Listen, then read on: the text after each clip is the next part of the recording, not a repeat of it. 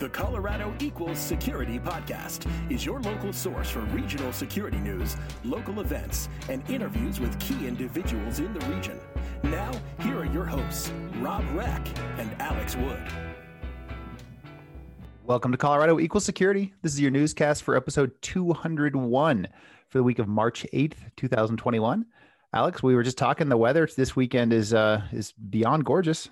Yeah, it feels like we're actually into spring now, 60s and even 70s. It's beautiful out there. So this is a good time, safe time for us to go plant our flowers. Is that what you're saying? I'm a master gardener, Rob. I don't know if you knew that or not. So sure, go for it. So I was just kidding. This is a terrible time to plant your flowers. You will lose all of them when the big snow comes sometime in April. And clearly I was kidding that I am a master gardener. That part was obviously kidding. Hey, let's jump into some housekeeping. We do have a Slack channel, and there's a lot of people there talking about some interesting stuff. You can join us there by going out to colorado-security.com and clicking on the Slack button. While you are there, go to the bottom of the page, sign up for our mailing list. You will get one email a week with the show notes when the new podcast comes out. We'd also love it if you went to your favorite podcast player and rated us and subscribed, so you got this automatically every week in your podcast player. If you want to help us out even more, you could tell a friend, help us get some more listeners, and really help build the Colorado security community. Much bigger than the podcast is just making sure folks are plugged in with the community in general. If you want to help us even more directly, we would love it if you'd support our Patreon campaign that helps pay for the costs of the podcast. Exactly. All right. With that, Rob, let's jump into the news. Did you know that Colorado is getting the country's first drone soccer league? Because I don't like to read articles. I spent quite a bit of time thinking about what this meant before I actually clicked in and read it. Just from the headline. Unfortunately, it is not very much like Quidditch. It's basically the idea here is that these drones are supposed to themselves go through the goal. They're not actually trying to put a ball in. They are, they're trying to get in on their own. Basically the other drones are stopping them from going into the goal. Yeah. It's pretty cool. I guess if you thought about a drone being the ball in Quidditch, it's a little bit like that, but every drone is the ball, right? Yeah. I guess every drone is the ball and every drone is, some wizard on a broomstick too. So maybe you could actually mock that up, put a little costume on your drone. Anyway, this is actually, while it is, as they say, masquerading as aerial combat, it's actually a STEM program. So there's curriculum around it as well for 6th to 12th graders on how to build and fly drones. So my son goes to a STEM school, and I was showing this to him, and he's like, "Oh, that's cool. I wish we had that." I'm like, "Well, go tell your school. You guys should do it. Obviously, this is a thing you can do now." Right. This is aimed at you. This is exactly right. He's in 6th grade at a STEM school. I do think that it's a really cool idea. The fact that it's called like the U.S. Drone Soccer League made me think that it was for adults, but no, it's for kids. And really it's just getting going right now. So there's a few schools that are a part of it. And I don't know where. I know I saw that in the article here somewhere, but it is, the whole thing's being put together in combination with Wings Over the Rockies, which is awesome because they have, they've been really getting out a lot more recently. I thought of them as a museum, and now it seems like they're really helping influence the community much more broadly. Yeah. And Rob, to your point about this being for kids, just like anything that's for kids, I'm sure that there will be a lot of adults that will try and participate as well. And parents who are very unhappy with whatever officials are there. Well, yeah, All right. But good stuff. Moving forward here, we have an article it's really a roundup of all of the funding that's happened in town in February. It was a big month for funding. We talked on our show about Red Canary raising their 81 million, but there was other big raises that happened in February as well. And this article goes into it. Sorry, go ahead, Alex. I was going to say, so there were $370 million in funding across 11 deals in February, which is a big number. But I also want to point out that in January, there were $600 million worth of funding across 12 deals. So January was even bigger. there was one really big deal in February with Pocket Outdoor Media, which is a Boulder kind of marketing. They do magazines and websites really for outdoor living, and they raised $150 million in February, which is really primarily meant to help them do 5 different acquisitions of other companies. Still, that is a big raise, especially that was a Series B. That's a pretty big number for a Series B. Good stuff. And of course, the one that's most important to us in this list was Red Canary in their $81 million Series C raise, which was in February. Yeah, it seems like after that there were a bunch of what we call at work dogs and cats, like the little ones that are important, but there's a whole bunch of them. There's a $10 million one, and then 2 million, 3 million, 850,000. So a bunch of little deals in addition to those, a couple of big ones. Yeah, I think the other there were a couple other technology ones in here that I thought were kind of interesting. I can't remember if we talked about it on the show or not, but I know you and I talked about it. Boulder's Strata, which is a multi-cloud identity company, raised an $11 million Series A, which I'd never heard of them previous to that raise. Yeah. And I hadn't. And then there's also another company called Collimator, which is a cloud native engineering solution. So. Anyway, stuff. Cool. Well, I think the reason we like to share it is just because there's so much money being poured into tech here in town, and it's worth knowing what companies are out there. So if you're interested in tech in the area, maybe take a look at this article and see what companies are going to be coming up fast behind the big ones. Rob, speaking of technology startups, Boulder's Left Hand Robotics, which we have talked about, I don't know, it was probably a couple of years ago now, was acquired by Toro Company. So if you remember, Left Hand Robotics is the company that makes the automated snow blower shovelers, sidewalk clearers, whatever you want to call them. And so now they've been picked up by Toro, which I think, as we know, is a bigger maker of, lawn machines and that kind of stuff. Yeah. So Toro makes both lawnmowers and snow blowers, and of course now the Left Hand Robotics, they've been making these devices that, yeah, primarily they're used for snow blowing, but they actually, just similar to Toro, they do both, and it's actually the same device. So the device can have a different attachment on the front of it for snow removal versus for lawn maintenance. And now they're going to be part of a much bigger company and able to do this stuff at a lot more scale. So congratulations to that team. Presumably this is kind of the kind of exit they were looking for. Yeah, good for them. And hopefully that we continue to have autonomous robots, but just under a different brand. Yeah, now I know that the article said how much it cost for one, and now I all of a sudden can't remember, but it was like what, like $13,000 or something like that. I want to say it was like 35 for one or something like that. But I mean, even at that seems pretty reasonable. If you're going to hire people to do it, I think you can see the long-term cost savings there. Yeah, I see it. It's $36,000 to buy one of these rigs. That it makes a lot of sense professionally. It's probably not attainable for us to get rid of our own snow removal in our own houses for that kind of cost. I think you're gonna have to, work a couple more years, Rob. Maybe get a good exit from your next startup and things like that. Then maybe you can get one of these for your yard. It doesn't seem like the smartest use of anyone's $36,000 right there. That's probably true. You can get half of your Tesla for that, can't you? Oh, Rob, you're so funny. All right. Next, one more Denver startup. Denver CypherSkin also closed on a $5 million Series A round, it's interesting. And I guess we've talked about part of that through the times we've talked about them, but we've had so much news about CypherSkin. It's almost funny to me that they're finally just raising a Series A. Yeah, they've gone back and forth. We've talked about them on the show as, initially, I think the first time we talked about them, this is a suit that people were going to wear to track movements, and the military was interested in it.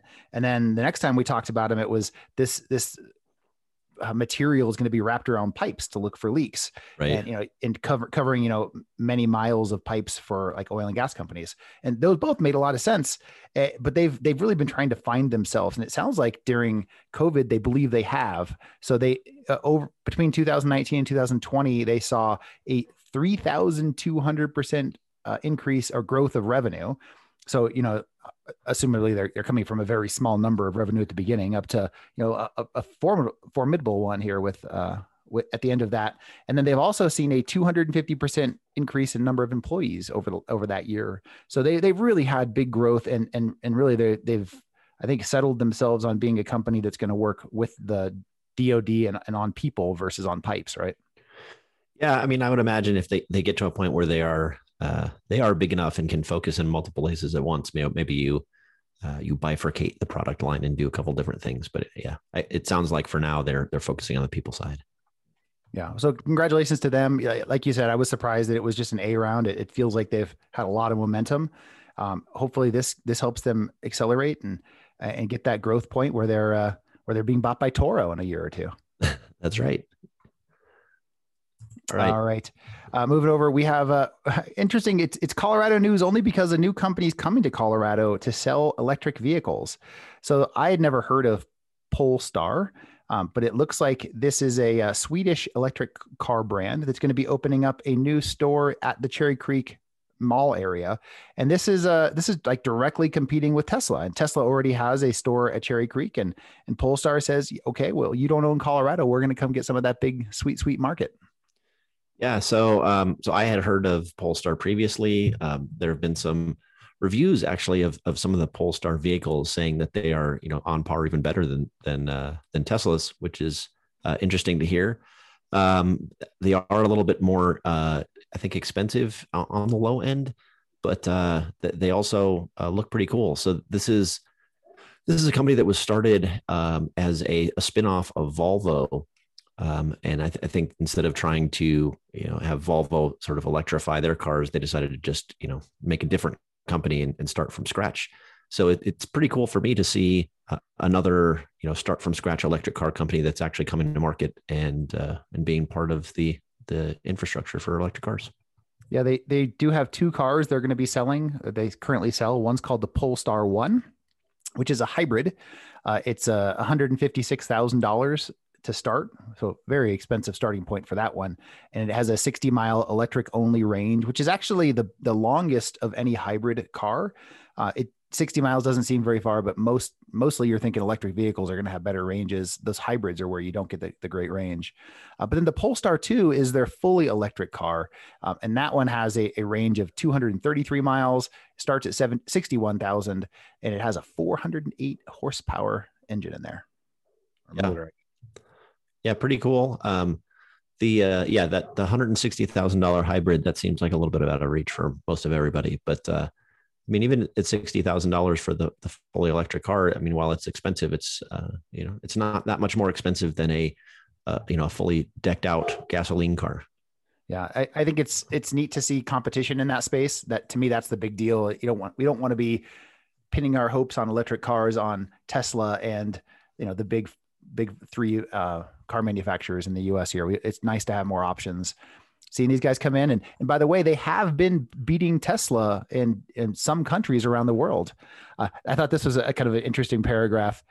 In Sweden, they are beating Tesla. The Polestar 2 sold 504 units versus 246 for Tesla's Model 3. So almost doubling Tesla's performance in Sweden.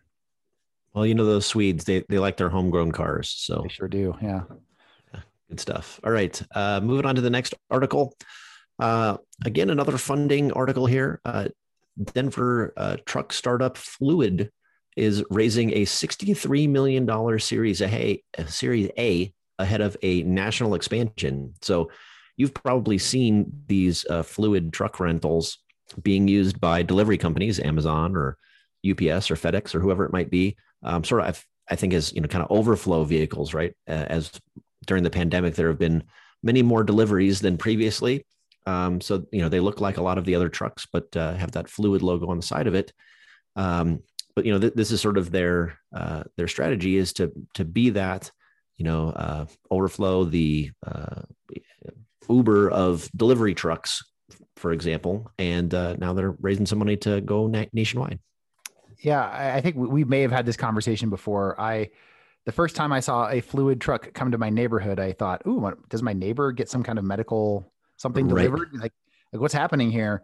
And I definitely didn't know that they were a Denver company for quite a while either. So it's pretty cool to know that a Denver company has been able to fill in and step in and fill a need here for for delivery, as the pandemic's obviously greatly accelerated the need for deliveries to homes.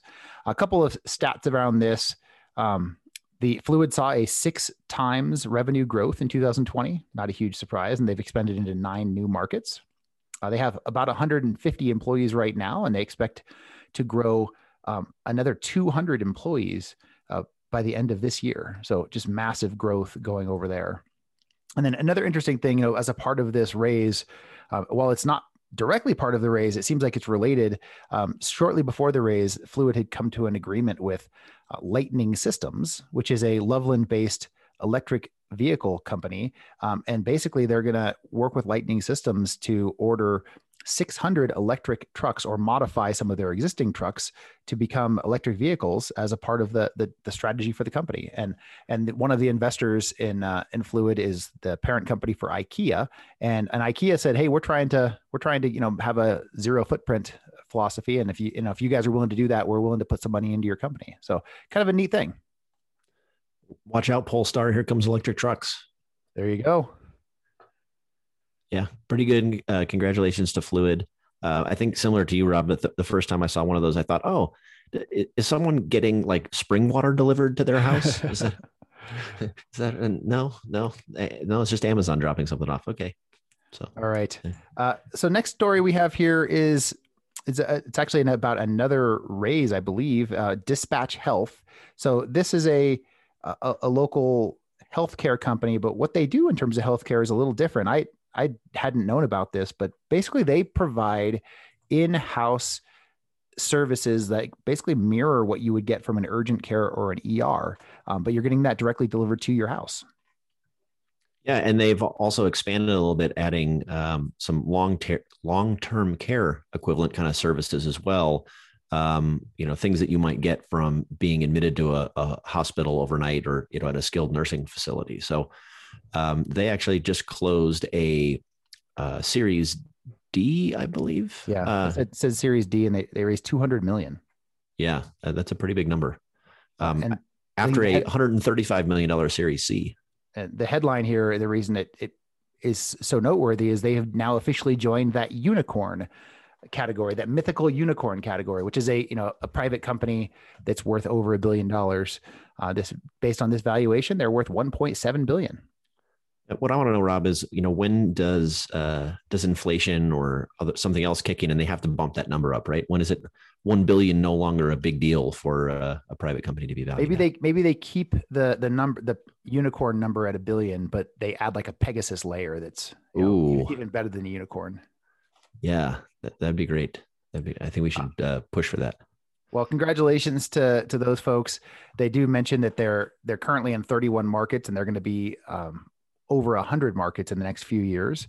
I love to see these options, and having anything that helps improve our healthcare system as a nation, I think is just a good thing. Yeah, one thing I pulled out of the article that I thought was pretty cool. Their CEO said that over the past few months, they've figured out that since they've been growing so much, how to scale up quickly. And they've been adding new locations every 2 to 3 weeks over the last 6 to 9 months. That's pretty amazing. Every 2 to 3 weeks, that's pretty fast. That is pretty fast. So, all right.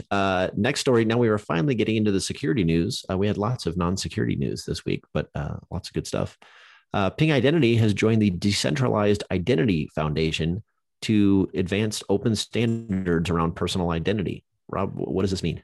Yeah, so over the last, I'd say, about a year ago, Ping acquired a company that Showcard, which was really all about giving users the ability to control their own identity and their own claims, versus you having to use your Gmail or your employer account to claim who you are and get some credibility. This is basically for us to have it on our own.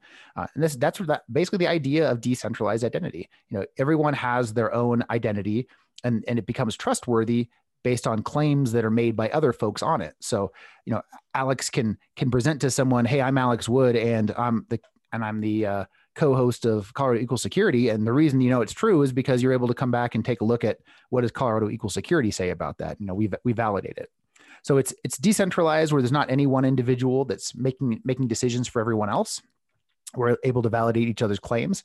Anyway, so that's the idea behind decentralized identity. And this is a new group that's really here to try and make it happen. So when I say new, it's actually been around for a few years. Ping has just joined, but it's, relatively new anyway, right? Coming out through the details of how do you do decentralized identity. And, I know in the past, Ping has been a part of the Identity Defined Security Alliance. And I personally think of this as being a very similar thing where it's, different companies who all have a vested interest in making this new future come to light, teaming up together and coming up with standards and then helping figure out how to get those standards out into the world. Yeah, that sounds pretty cool. Both the concept and the fact that Ping is trying to push that forward. So good stuff for them. All right. Last story this week is it's actually a link to a webinar by LogRhythm. I don't know that we haven't done very many of these ever where we talk about a webinar that's coming, but I thought that this topic was really interesting and worth our listeners setting aside some time to attend. This is dissecting the Golden SAML attack that was used as a part of the Sunburst attacks. So, everyone has now heard of SolarWinds lots of times, and we've used the word SolarWinds kind of as a shorthand for this series of attacks that occurred. This is going to talk you through what different things happened as a part of that, not just the SolarWinds part, but all the identity stuff that happened. Once they got into these environments, they didn't just look around and leave. They started compromising the identity systems. So LogRhythm has this webinar coming up. Or actually, it's happened, but it's now recorded. You can see. That basically talks through all the details of how they attacked Office 365 and ADFS to get in there. Yeah. And I think that is one of the important takeaways from the whole SolarWinds fiasco too, right? Is that, this started as a supply chain attack, but after that, there were a lot of novel things that the attackers did that we can learn from in terms of detections and hardening and other things like that. So definitely the Golden SAML attack is one of those. So I'd recommend checking it out. Good stuff. All right. That is our news for the week. With that, we can jump over to the Slack message of the week.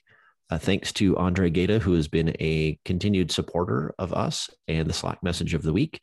One lucky winner will get one item from the Colorado Equals Security store paid for by Andre. And Rob, who is our winner for this week? This week we have Joe McAllister. Joe, I actually was like, I feel like Joe just won recently, but no, Joe won just over a year ago. So time goes very quickly. But Joe is our winner this week. He shared a link to a podcast, which I want to amplify his recommendation. There's Darknet Diaries is a security podcast, and I'd say that, compared to us, like the difference is we're here talking about news, local events, we do some interesting interviews. He is all about telling stories about interesting breaches, stories about just, things that happened early in the security timeline. Really enjoy his podcast in general. And this specific story was about the LinkedIn breach. And I'll be honest, I almost didn't listen because I thought I knew everything there was to know about the LinkedIn breach. Turns out I didn't. There's a lot of surrounding information that made for an interesting story. And I just wanted to echo Joe's recommendation. So once again, congrats to Joe. And of course, we appreciate you being a part of the community, and you'll get to pick one piece of sweet Colorado Equals Security swag for your own. Awesome. Good stuff. And congrats, Joe.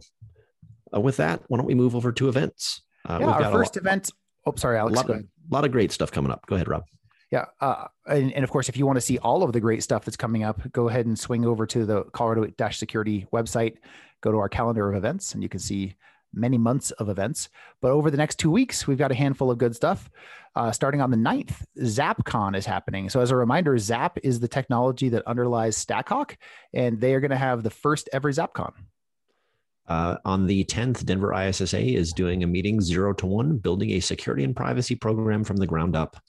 And this is not starring Janelle Shaw. We have errata from last week, right? Errata. Although I did hedge, I thought I thought it did have Janelle, but it does not. So no Janelle. So it's Doug Brush and Christopher. Is it Leitz? I don't know.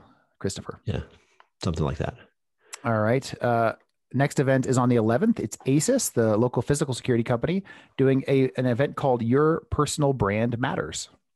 On the 16th, another ASIS event. They are doing a Women in Security coffee chat with Tanya Taylor. Also on the 16th, The Cloud Security Alliance of Colorado has their March meeting. On the 18th of March, ISACA Denver is doing their March meeting. And finally, on the 19th, it's the start of March Madness. So this event, actually, if you're waiting to the 19th to do this event, you're probably too late, or mostly too late. Jason Jakes is putting together a bracket for folks to compete in March Madness. So if you're someone who loves to spend lots and lots of time looking into all the different teams and then end up losing because you picked the better team to win, this is probably for you. And if you're also someone who likes to randomly pick teams and somehow win anyway, go ahead and join up. We'd love to have you join. So go out to the Slack channel and where are they supposed to go on there? Do you know? There is a fantasy sports channel on the Slack channel, so you can go there and check it out. Jason is helping to promote, but Grant Sturgis, I think, is also involved in terms of being the administrator for the site, doing this stuff and collecting entries and that sort of thing. So awesome. Well, thank you very much, Grant, for doing that. Yeah. Good times. All right. Those are the events. Let's move over to jobs. Rob, does Ping have any jobs this week? Yeah, I got a couple of security jobs I'm hiring for. We're still working on our program manager role. And I'm also looking to hire product security engineers. So if you're interested in either of those, reach out. All right. Freshworks is looking for a VP of cybersecurity. The city of Colorado Springs is hiring a security analyst too. Also, there was another Colorado Springs, city of Colorado Springs position as well. I think it was a senior, not a two. So even if you're more experienced and wanted to work at the city of Colorado Springs, there's another job out there. Zoom is looking for a security documentation and engagement specialist.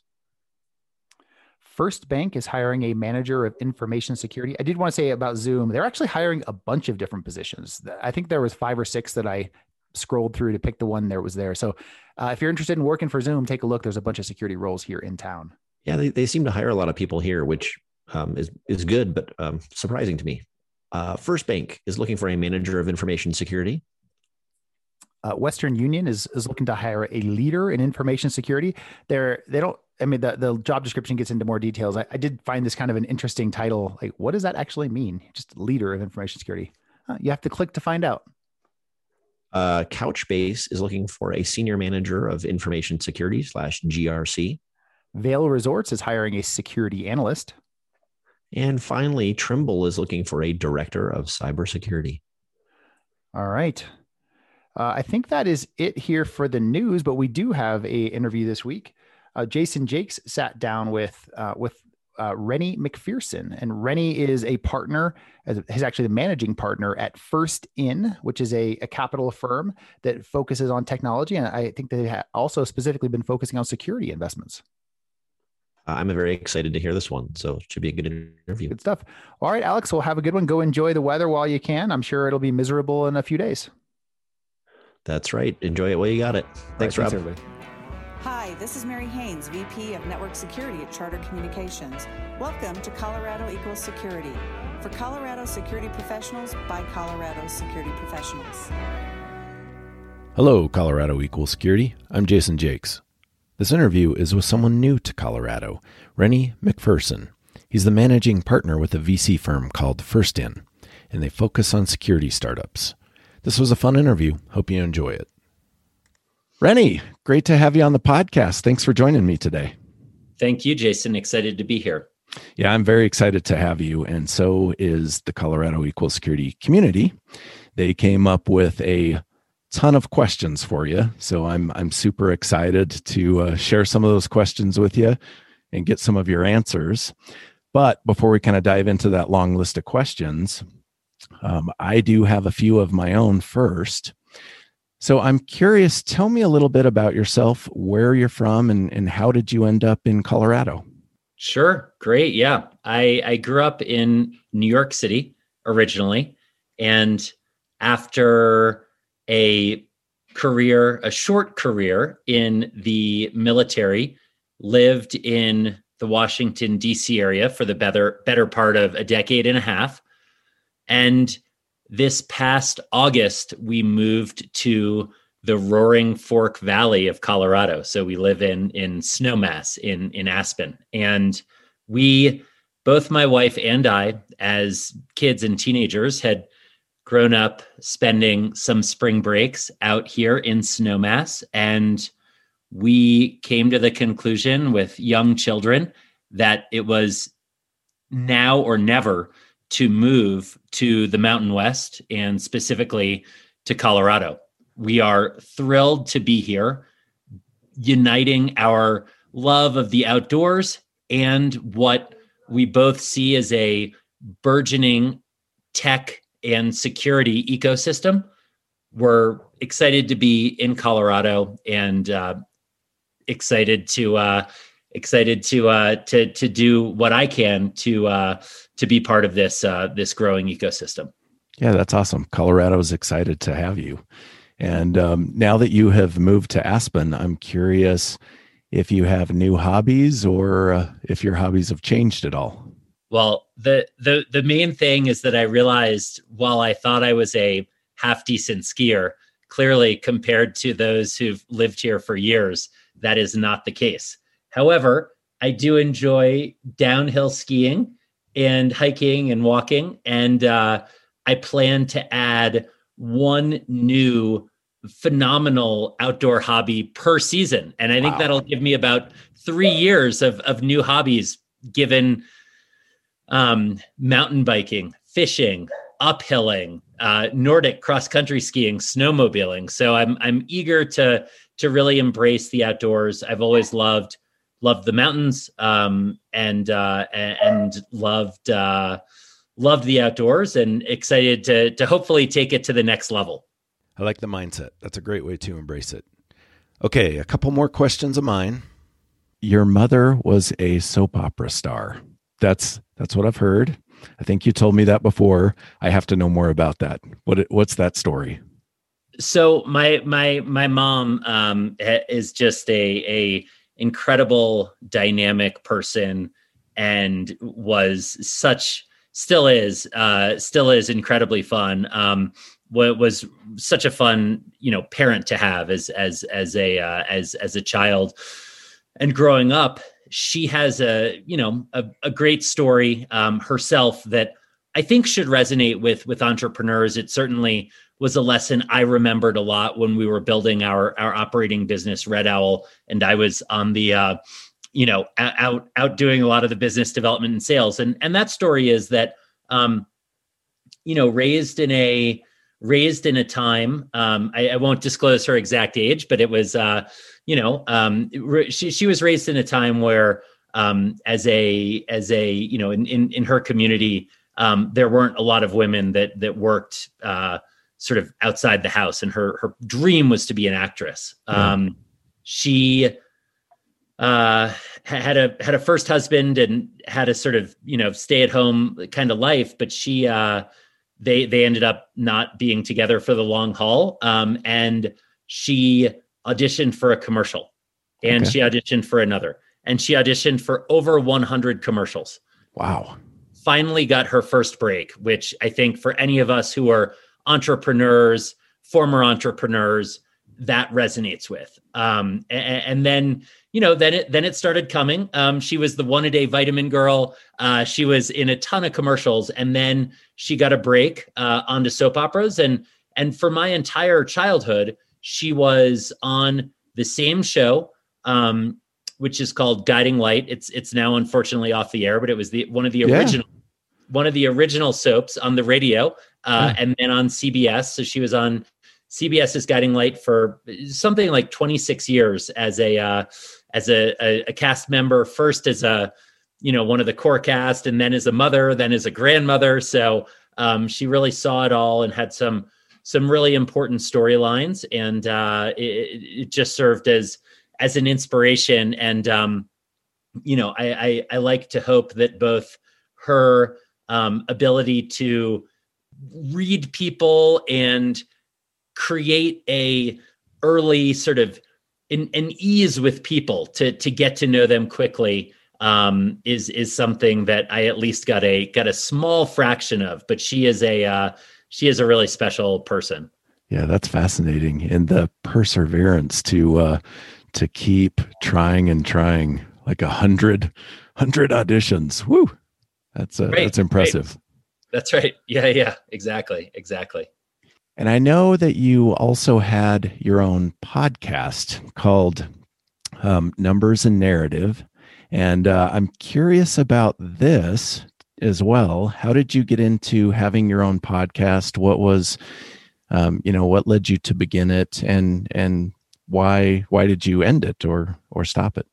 Right. So I did. One of my closest friends and I, who had met writing a story for our college newspaper many years ago, nearly 20 years ago, he and I came together shortly after I had left my operational role at Red Owl, the cyber business that I built with other military and intelligence veterans.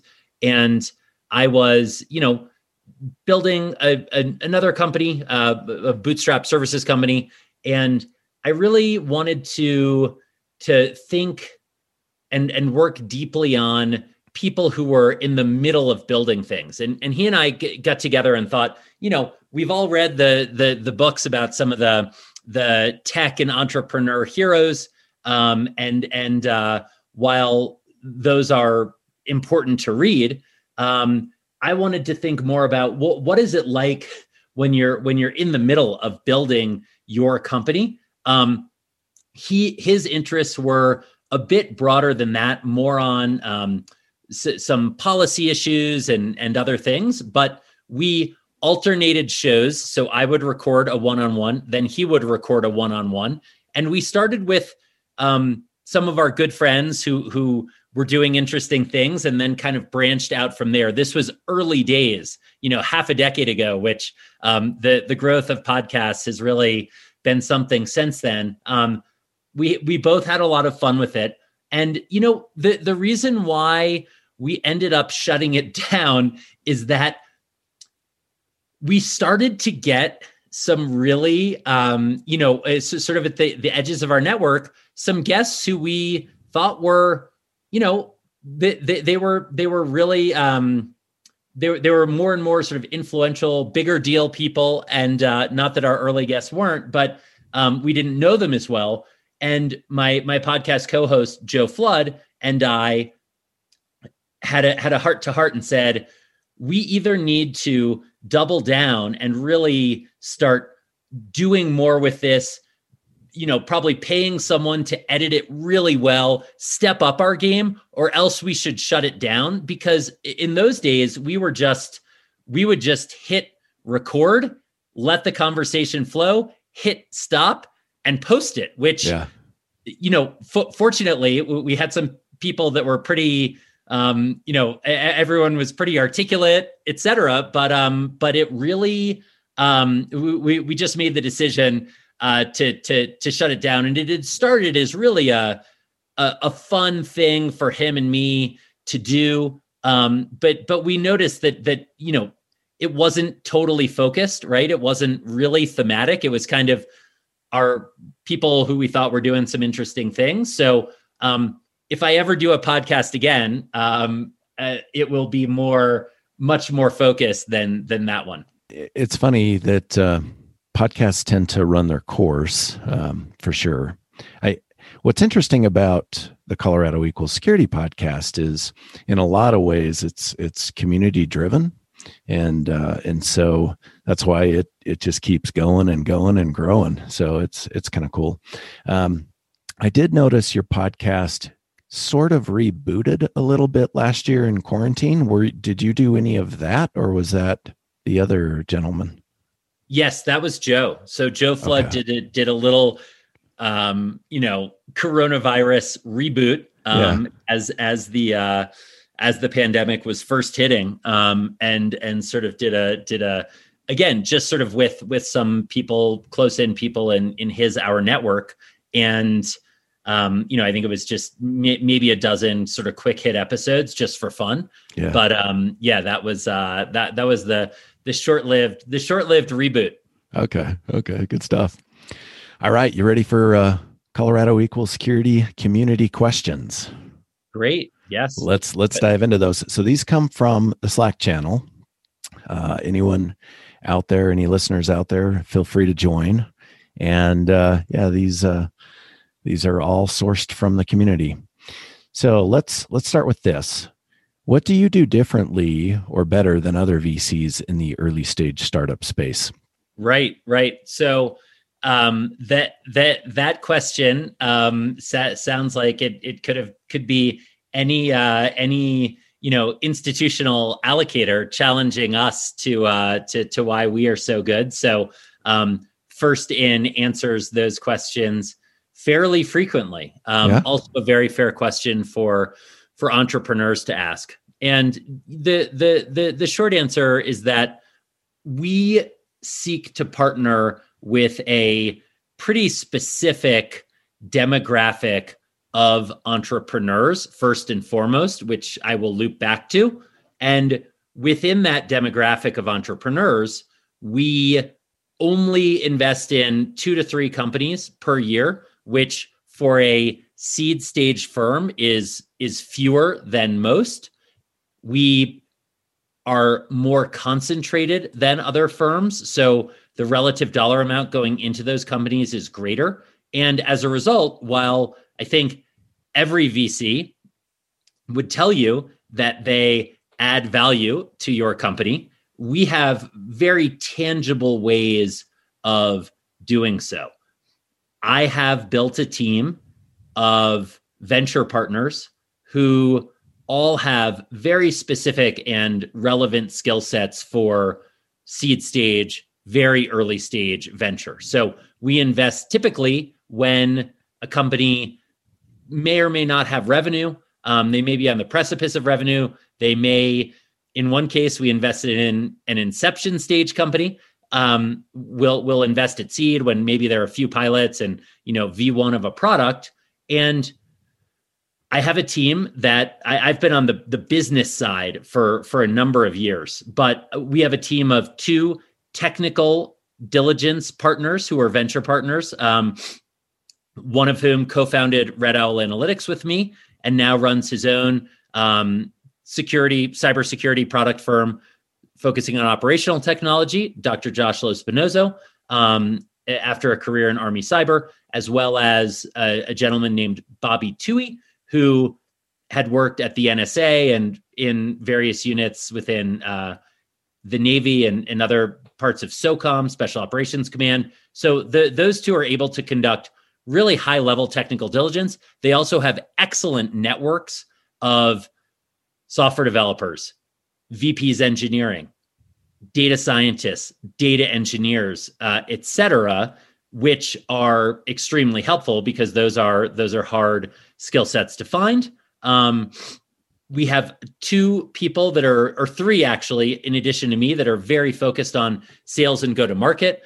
Ish Boyle, who had been a Marine Corps veteran and worked at Splunk as a top sales producer, now at Zscaler, who has a great network and really has helped our portfolio companies with go-to-market and sales strategy. Art Carell, another Marine veteran who helped FiscalNote grow from 0 to 75 million ARR. So watched it and did it, built it. He's now at Anduril, a pure play defense tech company. And then Ethan Oberman, who is the founder of Spider Oak, a early data privacy company, and now a mentor to founders, sort of someone to empathize with them. And then we have just a phenomenal intern, Lizzie Kenter, who's a computer science major at Middlebury College. So we actually do help in recruiting tech talent, building out the sales org, going to market. And the other thing I'd say to answer that question is we are looking for typically people who fit a couple different demographics. One is we're looking for people who are building dual use technologies. When we find them, they are often very relieved that we're not totally focused on commercial ARR only, annual recurring revenue. We understand that, large enterprise companies always have to then go get the biggest client, the biggest enterprise client in the world, government, right? US government, Defense Department, massive IT customers. And we understand that. We're open to it. We like it. So that's one thing, dual use. And the other is we often back people who have served in the military and or the intelligence community. And that's important because that is an underrepresented founder demographic. And one doesn't hear that talked about a lot, but there are so many veterans for whom they've done incredible work. They've seen firsthand some of the modern threats to the enterprise. And often they are the ones who can benefit from our, shared understanding of that world, as well as the team that we've built, having been in the private sector now and in the commercial space for, many years. So we're looking for those military or intel community vets, maybe who've worked then at another company, got some commercial experience and are ready to start building the, cybersecurity, cloud, data, enterprise SaaS companies of tomorrow. That is an awesome answer. And it's so comprehensive that I think you have answered a bunch of the other questions on my list. So well done. Well done. The next question, you did touch on this, but kind of curious if you want to expand at all. So how do you assess and make decisions on where to invest, and what in particular are you looking for in a company or founder? Mm-hmm. Yeah. So, we have the team, we've all been builders of early stage startups and or growth stage. And one of us now, has been working on the public side in tech companies for years. So, we're able to do a couple things one learning I had, and the team had, I am the one full-time member of the team, but we have a pretty actively involved venture partner group. Comparatively, one thing we learned since launching First In a year ago is focus. And I want to be I want to see, many opportunities. I want to be a good member of the community. I want to, not miss anything. And that mindset, I think, is critical for early stage investors. That said, we really refined into, okay, if it's not cyber or, sort of adjacent, something to do with, one of the two companies we backed last year, is a cloud workforce protection, cloud security posture management, sort of a governance risk compliance layer for hybrid and multi-cloud environments. That is adjacent to cyber.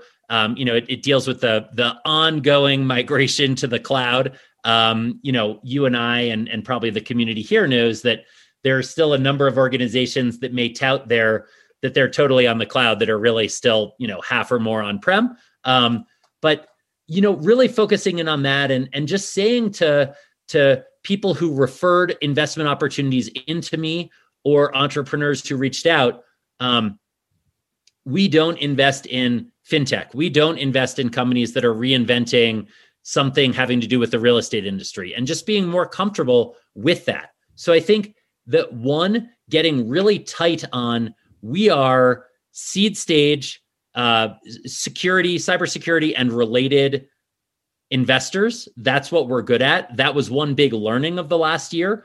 So just being in the right, being in the right overall place. And then within that, we're looking for teams who have solved these challenges or seen these challenges firsthand. As many of your listeners are familiar with, a lot of the what end up being the best companies are from people who, their title probably before was not CEO, and we're very comfortable with first-time founders.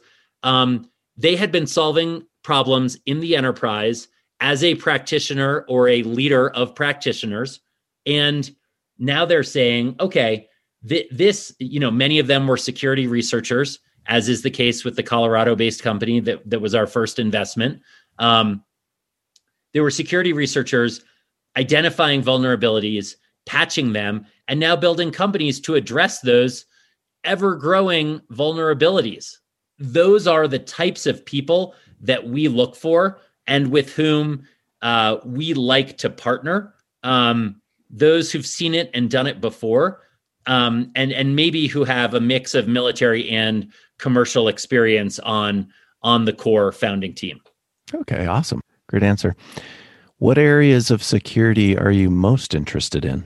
Yes. So I think, again, as many of your listeners are very familiar with, the world is ever more connected every day with devices, Internet of Things, COVID, many people working from home. That has just increased the number of vectors of attack. So within security, we've gotten excited about a couple things recently, and one I'll loop back to, which is, we didn't have a thesis laid out for this, but when we met the founding team of the Colorado-based company Phylum, Phyllum, who had firsthand experience with, patching vulnerabilities for a Fortune 500. Earlier, they'd worked in the government, and they helped us understand within the world of open source and see it, something we think about is there are all these wonderful themes of technology innovation. Many of them, though, just need better security, period, right? So open source is a great example of that. Phylum addresses that their goal is to be much broader in sort of a comprehensive DevSecOps platform, but they're starting with identifying better for enterprises dependencies within open source code that could contain malware, that could be vulnerabilities. That is something that they learned firsthand. They tried to deploy the legacy tools to do that, and found that under the hood, many of those are much more manual than people might like to think. So they thought, how can we automate this? That is something that is really important, and we made that initial investment a year ago. I'd point out our venture partner, Joshua Spinoza's company, Shift5, which, like the Phylum team, Josh and his co-founders had done some research into threats to operational technology, specifically vehicles. So think planes, trains, tanks, etc. People who we are most excited about finding people who are living this on the front lines, and then saying, we have to build a company to address this threat. That is what we want to spend the next, decade of our life doing. And people who are seeing these evolving threats firsthand, and who we believe are solving problems that are not just so narrow that they won't have commercial markets. Okay. So we're fine if the, addressable market today of whatever is being solved is not that big, but we assess, not in 10 years, because you don't want to, wait forever, but that in a couple of years, this market is really going to pop, and that there is a real problem that is being solved. Yeah, that actually leads to my next question, which was, what does success look like for a company you invest in? And you just kind of started hitting on that. Sure. So, first and foremost, as I said, we really want to be partnering with entrepreneurs who need, at a deep core level, who need to build the company that they are building. That's going to be a defining part of their career. And, we've partnered just in the first two investments with entrepreneurs who are closer to the very beginning of their career, and entrepreneurs who have already had a lot of success and are building, it may be their last operational business that they create. So have sort of, 3-4 decades of experience before launch. But in both cases, it's people who have dedicated themselves to doing that. So as First In, we want to be investing in companies where we and they don't have to achieve a kind of like front page news, multi-billion-dollar exit to constitute success for two reasons. One, because what they've built is important and is having impact for security in the enterprise. And that's the first real metric of success. They and we alongside them have achieved that. And two, in terms of dollar amounts, we invest early enough such that for our LPs, the people who invest in First In and then allow us to deploy capital into companies, that we can still achieve a 8, 10, 15x at a exit price of $100, $200 million. So, we're looking for people that are dedicated to building what they are building for a sustained period of time, and who measure themselves by the impact they have on the enterprise. Thereby, as fiduciaries for our LPs, we will be able to provide a excellent return, even without the sort of massive top line outcome. I like it. What's the best pitch you've ever heard? Well, or potentially, what's the worst pitch you've ever heard? Either way. While I can't say that one pitch of any portfolio company was so much better than any other. What I will say, Jason, and this is a topic I think about pretty frequently with my venture partners, and try to get input from other early stage investors, is this. Many of the investments that I have made as First In or before First In as an individual angel seed investor, most all of the investments I ended up making, I really connected with the pitch on the first pitch. So probably if I thought about it, last year when I transitioned from an angel seed investor to doing this full time, there might have been 4 or 5 companies out of the 100 plus that we had meetings with where it just resonated so much with me on that first time that we, in our tracker elevated it on day one from, new opportunity, to meet with, to, conduct full diligence, take this super seriously. And of those handful, maybe it was 5 or 6 that we wrote investment memos on, we ended up getting there with 2 of them. And I'm trying to think, there were a number of other companies that we wanted to like. We did like, but it didn't initially hit us that hard. And none of those ended up getting there at the end of the day. 0 of that other group of, maybe another half dozen or 10 that we pursued some diligence with and really tried to get it, but just weren't as excited about it. And I think that's a reflection of the ability of the entrepreneur, and we're dealing with highly technical companies, right? And while I do have 2 very technical partners, venture partners, I myself am more from the business background.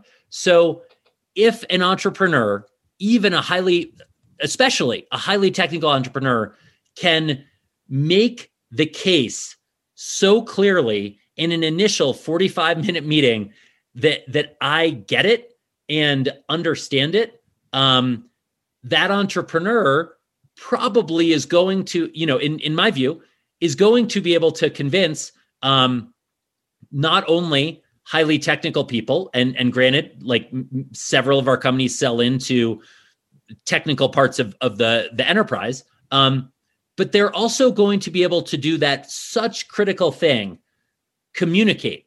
They're going to be able to communicate to potential hires, both technical and non-technical. They're going to be able to communicate to the broader community, partners, the media, and other prospective investors.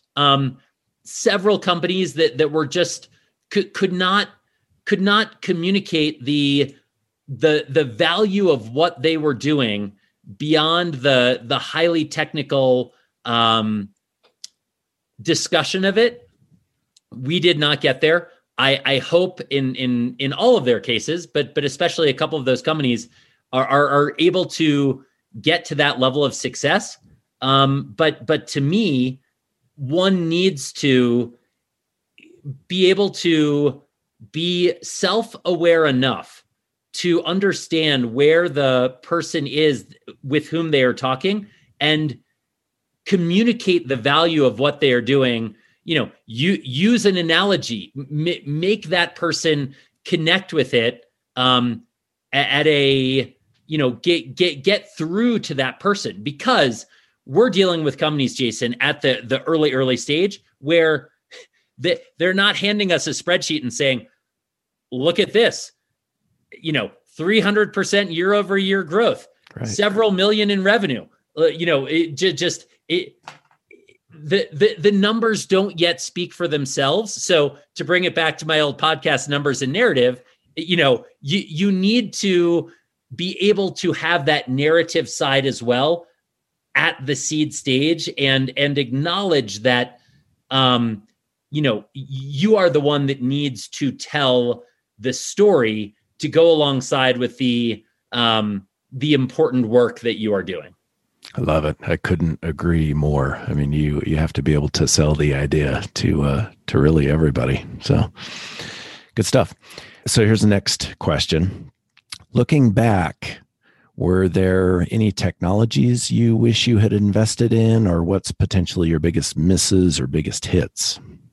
Great question. So I think, one of our misses. So first of all, I'd say that, having made this transition to full-time investor at First In just a year ago, it's probably too early to see most of our misses in the cyber domain. And while I did my best as an angel investor, sort of earlier, maybe I didn't yet have the huge deal flow to be able to tell you, I missed on what went on to become the biggest exit ever. I will talk briefly about one opportunity that is not in the cyber domain, but and that I think, given again, I don't know if I would have made the investment, but a very close investor friend of mine showed me a company a year ago that was just so cool. It was such a flyer. And I said, I was just getting started with First In. We couldn't have done it as First In. It was hard for me to think I could have used any of my own capital to do it. But that company is literally a flying car company, and it just did two incredible things within very recently. One, it announced an order for bookings that United Airlines was buying, I think, $1 billion worth of their vehicle. And two, that they went public or are announced to go public. I think they're still subject to regulation in a SPAC deal, as many are. The company is called Archer, ARCHER, and my friend John McCormick, who has just been able to see the future, in broad industries, made that very prescient investment. So the reason I bring that up is, for him to go around a year ago to sophisticated investors and raise money for his own, like I do, he's a very early stage investor. He was raising deal by deal at the time, and say with a straight face, we're going to invest in this eVTOL, this essentially flying car company. When is it going to hit? When is the shift going to happen? Is it 10 years out? Is it 18 months out? Did you already miss it?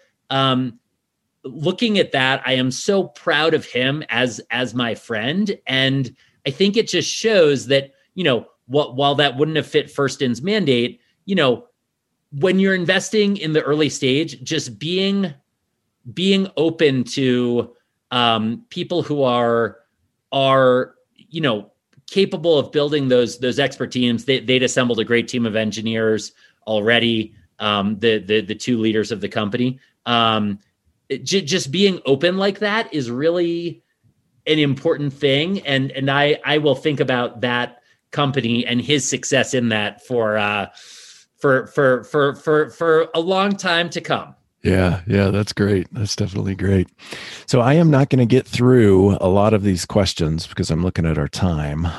Let me make sure I hit on a couple of key ones. So you have invested in a Colorado company called Phylum. Any others? So, I think we're going to invest in 2 to 3 companies per year, and I would love for one of those per year to be a Colorado company, if not both. I am still getting to know the community here. I have been so thankful to the many people, venture investors, company builders, service providers who have met with me, all unfortunately, or mostly via Zoom or phone. But we absolutely want to be seeing more Colorado companies. Phylum is a great start, and I think that's going to be a wonderful Colorado security story for years to come. But we certainly want to be meeting and investing in more Colorado companies in the years ahead. Awesome. Another question. So DEI, so diversity, equity, inclusion. I'm kind of curious your thoughts on that. And follow-on question, where do you advise your startups to find talent? Right. Very important question. We, as First In, we view our work with military and intelligence community veterans as our important work within diversity, equity, and inclusion. We would include veterans in that category. We do include veterans in that category. And this is an underrepresented founder set who often, have gone, served their country, come back, and don't have access to capital. They don't have the networks that they have operated at a technical level equal to at least some of the best engineers who just happen to, instead of going, and putting on their hat and working at, call it the Army, within the cyber realm, they went and worked for a brand name Silicon Valley company. That person is going to have a much greater chance of raising a large amount of capital to kick off their own business than would the military veteran. So for us, that is the lens that we look at.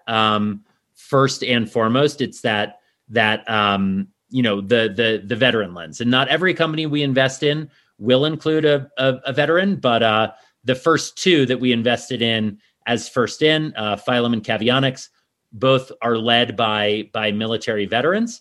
The nexus at which we invest, military, intelligence community veterans, hardcore tech, building in the enterprise. These are things beyond just military veteran, but other pieces of diversity and inclusivity are, notoriously harder to find. So we, we'll do our best to do so. finding talent, I think, with the world being much more open to remote first, remote only companies, that has cracked open. That has just cracked open the talent pool. And that is a good and bad thing for startups, as everyone is learning. Why? It's a good thing because if a startup is based, on the Front Range in Denver, or I met with someone who's a CTO of a cybersecurity business that he leads the tech team out of near where I live in the Roaring Fork Valley, out of Carbondale, and that is great because now you can go find talent that's resident in any part of the country or globally. The negative there and the hard thing that startups are all learning firsthand is, and I can tell you stories about even the companies that I've backed, who has dozens or hundreds of people on their internal recruiting teams. The largest tech companies in the country. Right. Companies that used to not consider themselves tech companies that now do. Some of the largest financial institutions, others. With everyone working from home, or many people working from home these days anyway, those companies have learned how to figure out network connectivity from the home, et cetera. And as a result, they are now much more open to remote workforces. And they know just as well as anyone else, frankly, better because they have very mature recruiting organizations, how to find that good talent. Right. So this is a huge, huge issue. It's a huge opportunity and a huge defining challenge of the era in which we are now living. And, even in a, whenever it happens, post-COVID world, it's still going to be a huge opportunity and challenge for startups. So, that's why we take so seriously our technical team and their connectivity to, trusted groups of technical practitioners and our go-to-market leadership at First In, who help, who have their finger on the pulse of sales engineers, regional sales managers who may be looking to leave companies to go sort of take a bigger risk for a bigger reward at a startup. Yeah, makes sense. On the lighter side, do you watch Silicon Valley? I watched the early seasons, absolutely. And okay. While I have never lived in Silicon Valley, certainly can sympathize and empathize with some of the characters and the themes that they've handled on that show. So then the question here is, how true to life is that show? And follow on, have you had any real life moments similar to that show? I think that the best satire is based on cuts pretty close to home. So while thankfully I haven't, or maybe not thankfully, but I haven't experienced sort of some of the worst of what they parody in that. I think there are many themes there that are pretty dead on. That said, one, we are huge proponents and huge fans of tech innovation and what good it does for the world.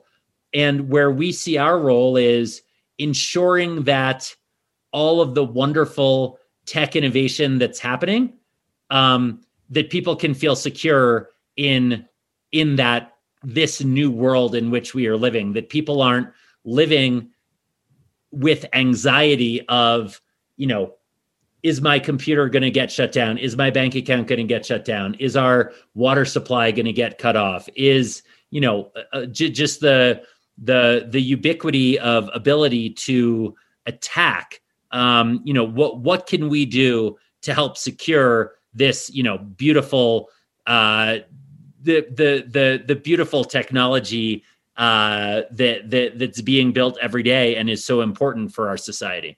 Yeah. That's great stuff. This has been a lot of fun. I'm glad you joined the podcast. How do people find and follow you on social media? Well, thank you so much. This has been great for me, and the questions that you asked and the others asked were all just phenomenal and really made me think. Hence my long answers as I was trying to think through those questions myself. Yeah. So that was terrific. I am not a large proponent of social media. So essentially I just live on LinkedIn from the social media perspective. And then our company, First In, is just that we are First In, where we will be publishing more of our own thoughts and writing. There are only a couple things up there thus far. Awesome. Well, Rennie, I appreciate it. And thanks for joining me today. Thanks so much. Really appreciate it, Jason. That concludes my interview with Rennie McPherson. Be sure to follow and support Colorado Equal Security on Patreon. This is Jason Jakes saying be safe out there. Learn more about the Colorado security scene at colorado-security.com, where you can see information about local security groups, a calendar of upcoming security events, and learn more about Colorado Equals Security. Reach out to Alex and Rob by emailing info@colorado-security.com. Until next time, remember, Colorado equals security.